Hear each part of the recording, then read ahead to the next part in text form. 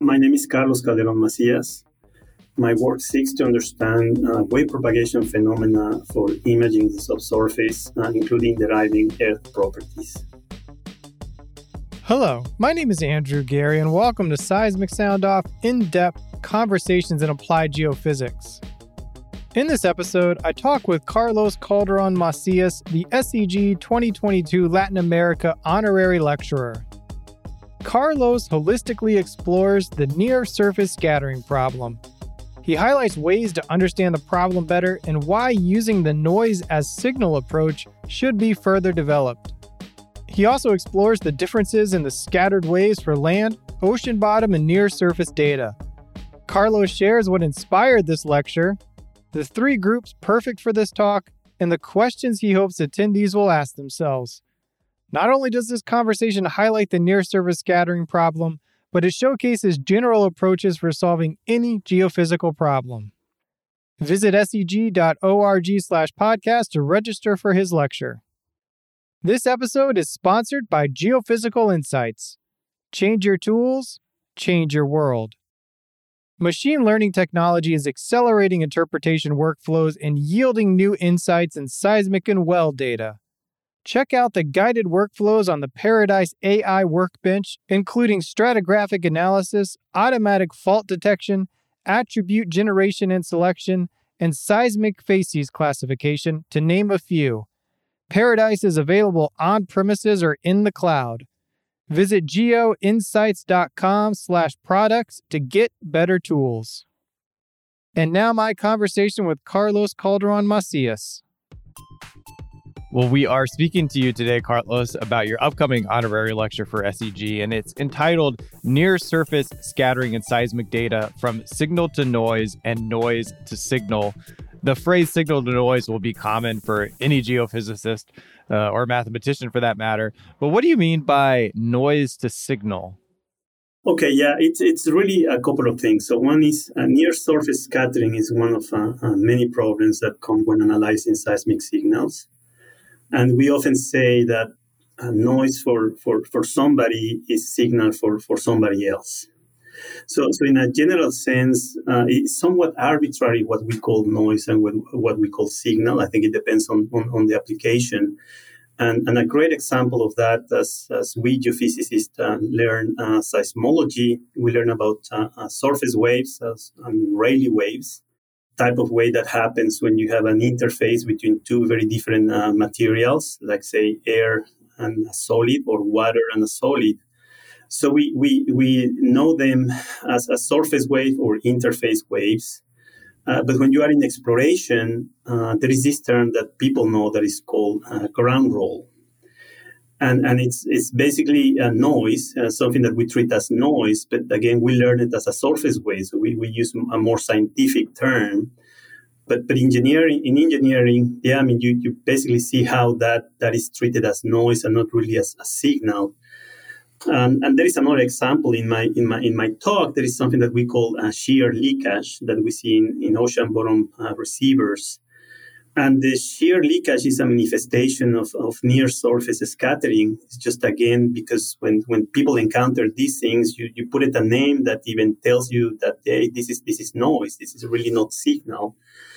In a more general sense, I'm kind of interested in a very nice principle in science that is called complementarity, which means looking at a problem from different ways. It just helps you to understand better the problem. So switching these words, noise and signal, I think that has that aspect. You try to understand the physics of the noise, and I think we will be in a better place to tackle that problem. That sounds like a very helpful principle in general there to think about. What is, you kind of mentioned it there at the top, what is the near surface scattering problem? Yeah, so this happens when seismic waves generated by a source, it interacts with a very heterogeneous media. And that's often the case for the near surface.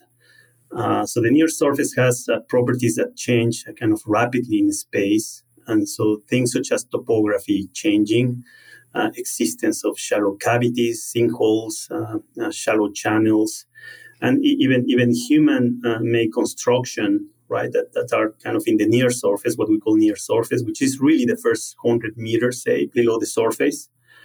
It may be also a smaller scale features, such as the fact that soil properties under extreme weather conditions become quite heterogeneous just due to the weathering.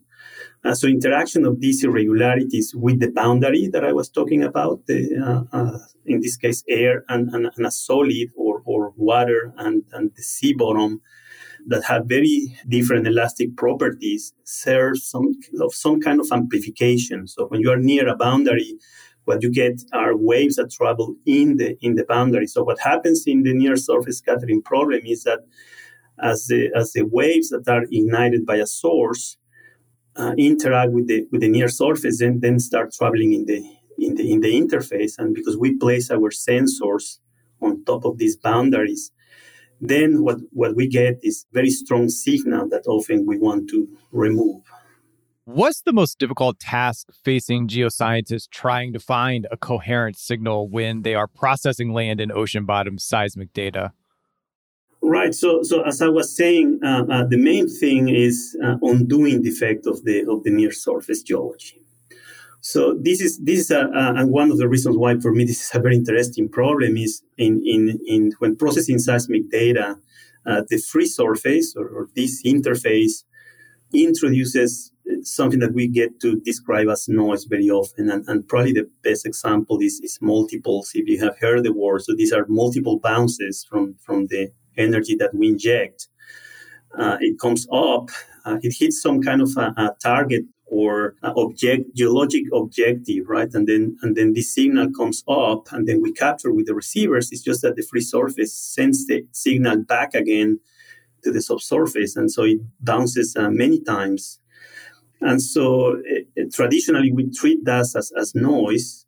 We could use that information also to unravel the subsurface. There is a similar problem that we describe as the ghost effect. That's again, the source interacts with the near with the free surface, and then it produces a secondary source, and it's problematic because every event that we record has this thing that we call ghost event. Right, again, you see that kind of the terminology that it uses to think about noise. And then the scattering problem is similar because all the data that we record at the surface will go through the near surface, right? So it all is going to be, if we see it as noise, it will be contaminated. So, Carlos, what are the differences in this scattered waves for land, ocean bottom, and near surface data? Right. So fundamentally, this is a very similar problem from the wave propagation perspective. So one very important aspect of understanding the near surface scattering problem is that this is an elastic problem. In an elastic propagation, we have compressional waves and shear waves, and the scattering from the near surface really has both types of waves. So both inland and ocean bottom. That representation of the Earth is necessary to understand the near surface scattering problem. Now, at a practical level, there are some differences. In land, the source interacts with the near surface really very quickly, or right at the time that we ignite a source, the wave is propagating at the near surface. And then it goes through the near surface, and then we get our reflection from deeper in the subsurface, and then it comes back and it interacts again with the near surface. In the marine case, it's different. So the source is in a homogeneous layer, which is the water, right? So it doesn't interact with the near surface until it penetrates the water bottom. And then when the signal again comes up, it interacts with the near surface. Because of that, we tend to think that the marine case it might be a bit simpler. In ocean bottom data, I mentioned the term shear leakage. And so what happens in this case is when the signal comes from a reflection deep in the subsurface, and then it interacts with the near surface close to the water bottom as the signal is coming up, because of the interface between water and solid, there is an interface wave that is generated due to the singularities or the changes in conditions of the water bottom. So this is a wave that travels horizontally, and shear waves polarize, they generate motion perpendicular to the direction of propagation. So if the wave is traveling at the interface, which is mostly horizontal for the water bottom, then the energy is polarized in the perpendicular, which is the vertical direction. So when we look at our data, we look at a vertical geophone, it's contaminated by this thing that we call shear leakage, which again is really a manifestation of what's happening close in the water bottom that we normally don't get in environments where the water bottom is not as irregular. Now, in water, we also capture pressure, and the neat thing about pressure is that it doesn't measure shear. So different to land, in marine data, we have this extra component, which is a hydrophone. And so that gives us a way to separate noise from signal, because in one case, we measure the shear signal in the vertical phone, but in the hydrophone, we only measure the pressure. So we use that fact to remove a lot of the noise that we have, the near surface scattering noise that contaminates our recordings. Again, in land, we don't have that feature, so we cannot play that game. So we have to really look at other ways to remove the near surface scattering. You say in the literature that there have been two general analysis of this near surface scattering problem in terms of its understanding and application, with a little explicit overlap between the two of them. What are these two general analyses? And I guess the next logical question from that is, have you found that there is actually an overlap in this problem? Right. So to describe it in a way, so when we are trying to get rid of the noise, we usually, what we do is we look at characteristics of that the noise may have versus the signal.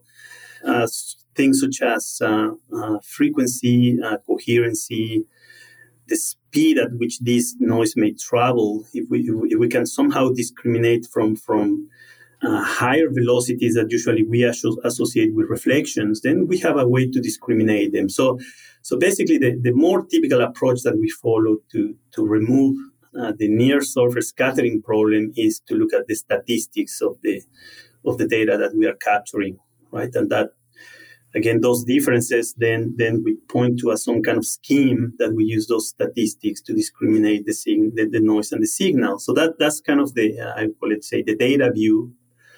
The second view is a model-based view where you try to explain the noise as if it were signal, meaning somehow you have a way to model it, right, to reproduce the noise, and then subtract it from the data.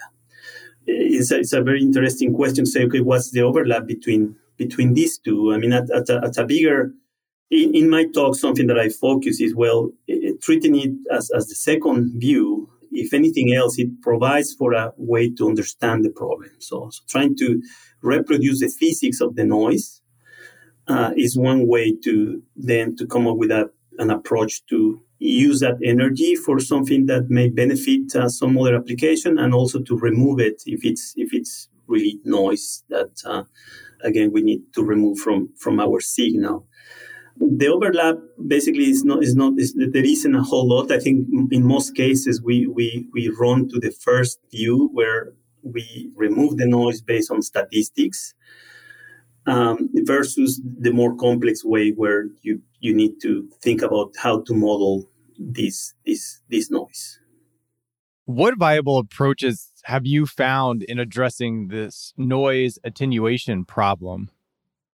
So I think the statistical approach, and we have a really, really good toolbox for tackling the problem. This is methods and science that were developed quite a bit ago, and also there is the multi-channel schemes where you use, again, the fact that we have a lot of data and some by the kind of acquisition that we do, where we have a lot of sources, a lot of receivers. And so filtering approaches such as bandpassing the data and deep filters, as well as approaches that separate at different scales, in both in time and space. The data have been great ways to tackle this problem. There is an issue because, of course, we don't want to, when we remove noise, we don't want to damage the signal, but also we don't want to change the amplitude of the signal. And that's when it becomes more problematic because we use the data to create an image of the surface, but we also use it to derive properties. So that means that we need high fidelity of our signal. And so when we apply these techniques, it's often that we are damaging a bit of that information. And that's where, the details are quite important. In the model view, there are some simplifications that we do when we apply that view. It means that we need a representation of the near surface on how to model it, and then adaptively subtract it from the field data. I would say that is a commonality to use a cascaded of approaches, not only one, to be able to remove most of the noise. So we could combine, in fact, the two approaches, the statistical one and the model view one, for us to get a better result. And one of the main points of my lecture consists in talking about a multi-component. So when we acquire data in land, we usually record 3 components, 1 vertical, 2 horizontals. In marine data, when we have ocean bottom receivers, we have 1 more component, which is pressure. Using these extra components, that basically means recognizing when the data comes polarized in one direction or another, is also a way to discriminate the noise from the signal. Why do you think using noise as signal has fewer widespread applications and has been maybe discussed a little less in the literature? Yeah, so this second view is more holistic in a way, because what we are saying is that our subsurface model, if we can predict somehow the signal and the noise and treat it all together, right, then we would be successful, right? I mean, of course, that requires a model, and deriving a model is not an easy thing. So we call it an inversion process, where we are deriving the properties at certain scale that is enough to mimic either the signal or the noise, and then subtract one from the other. So that's a very expensive procedure, right? I mean, trying to solve the full problem versus the way we treat it, where we say, well, let's first denoise the data, right? Before we start using the signal. This other way of doing it historically has been more efficient computationally and also less complex. There are less parameters to derive, right? And so that has made it simpler. So in a nutshell, the physics of treating the full signal and noise problem as a one single problem, it's a much more complex problem. What about your work and study inspired you to develop this particular lecture? I started working with these kind of waves, what I call surface waves or interface waves, back in my bachelor's degree in Mexico. And then, interestingly, I came up to the same problem at different stages in my career. First, working on land data, and then later with node data.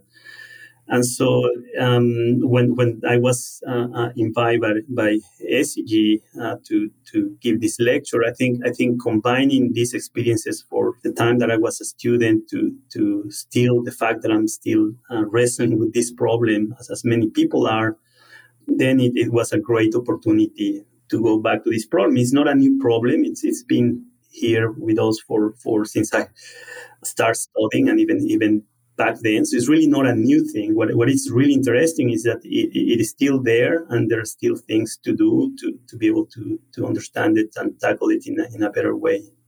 Yeah, it's kind of exciting when you have a challenging problem like this that you can just really, really look at and work at.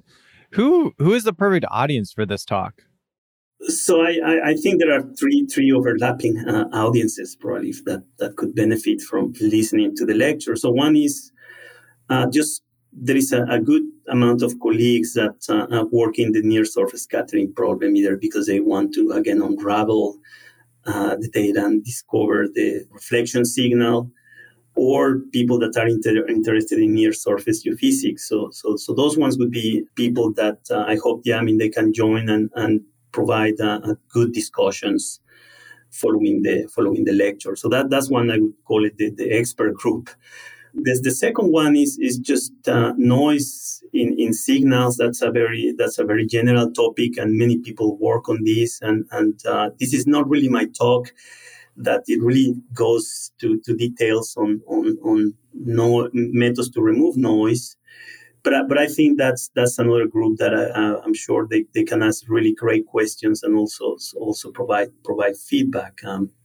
And the third one is, like I was saying, this is still a unfinished business, so there are still a lot of work to do. So I think it's a great place for students also and people that want to move to within geophysics to a different problem. Yeah, I think what you said at the top is just kind of that complementary approach of flipping signal to noise to signal, just kind of those kinds of thought models are really helpful, especially for students as they're developing their career and kind of building off kind of these questions idea. What is a question you do hope attendees might ask themselves after this presentation? Yeah, so there is, in fact, one that you asked me is a great one. The overlap between these ways in which we can see the problem. There hasn't been a lot of work on that, right? I mean, how can we combine these two ways of looking at the noise? One is where we try to model the noise, and second, also look at the statistics that separates signal from noise. I think that provides a good discussion. And there is a second one, I think that something that I don't discuss much in the talk, but it's a very important one. So the near scattering problem is a combination of how complex is the near surface geology, and also the ways in which we acquire the seismic data, right? And so how we place our sources and our receivers, how many components we placed, the frequency of the source, and so on, also plays a very important role in saying, okay, this is the best kind of acquisition that is going to help us to see through the near surface. That's also a great place of discussion and asking questions. Now, a third one that I also like a lot, that I spend some time in my talk, is how this relates to other problems in signal processing. So is there something that mimics or that is as complex as this problem? And as I was commenting, the free surface generates quite a bit of problems for us. So it's the multiples and the deghosting issue, for instance. And the near surface scattering problem goes hand in hand with those problems, in the sense that by removing the interface, if we had some magic way of doing it, then we would have a data that would be much, say, cleaner or simpler to look at.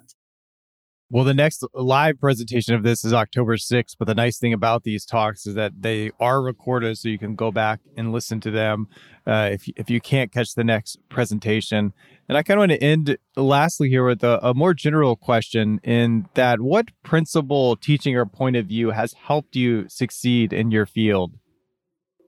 I mean, I would say, Andrew, that one for me that I value a lot is exactly asking questions. So when we look at seismic data, there is a lot of science behind and theory, and there is a lot of looking at data and having questions. I think go a long way in trying to understand the problem, not having one questions but many. So just the fact that we look at a problem and then we find something that we don't understand, then asking questions really has two parts to it. I mean, one is to slow down, right? To see the problem and say, hey, I really don't understand this. And then how do I describe this lack of, say, knowledge or experience to understand that particular problem?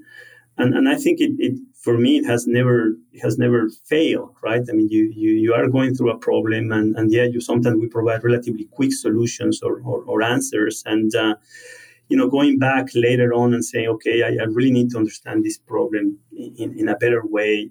I would say nothing beats to writing your questions or having a good idea of which questions do we have, before we tackle. So keeping that open mind to again slow down and look at your mind, right, and say, okay, this is something that I don't understand. I need to think more about it. So not only we should be sharing information, but also sharing our questions. That's also a great way to improve our questions. And as we improve our questions, I think it means we are gaining an understanding on the problem. Well, you are living out that idea right now as you're sharing questions to consider, as well as helping people understand this topic a little bit more by presenting it. So I appreciate you highlighting this upcoming talk. We'll provide the links for the information to register for this lecture. And Carlos, thanks for taking SEG up on developing this talk and for providing it to other people. Thanks a lot for the interview, as well as SEG that has this great idea of choosing these topics and discussing them and bringing them to the larger group of geoscientists. SEG produces Seismic Sound Off to benefit its members, the scientific community, and inform the public on the value of geophysics. To show your support for this show, please leave a 5-star review on Apple Podcasts and Spotify. Simply go to Seismic Sound Off on Apple Podcasts and Spotify on your phone. It takes less than 5 seconds to leave a 5-star rating and is the #1 action you can take to show your appreciation for this free resource. And follow the podcast while you are on the app to be notified when each new episode releases. Original music created by Zach Bridges. This episode was hosted, edited, and produced by me, Andrew Gary at 51 Features. The SEG podcast team is Jennifer Cobb, Kathy Gamble, and Allie McGinnis. Thank you for listening. This is Seismic Sound Off, signaling off.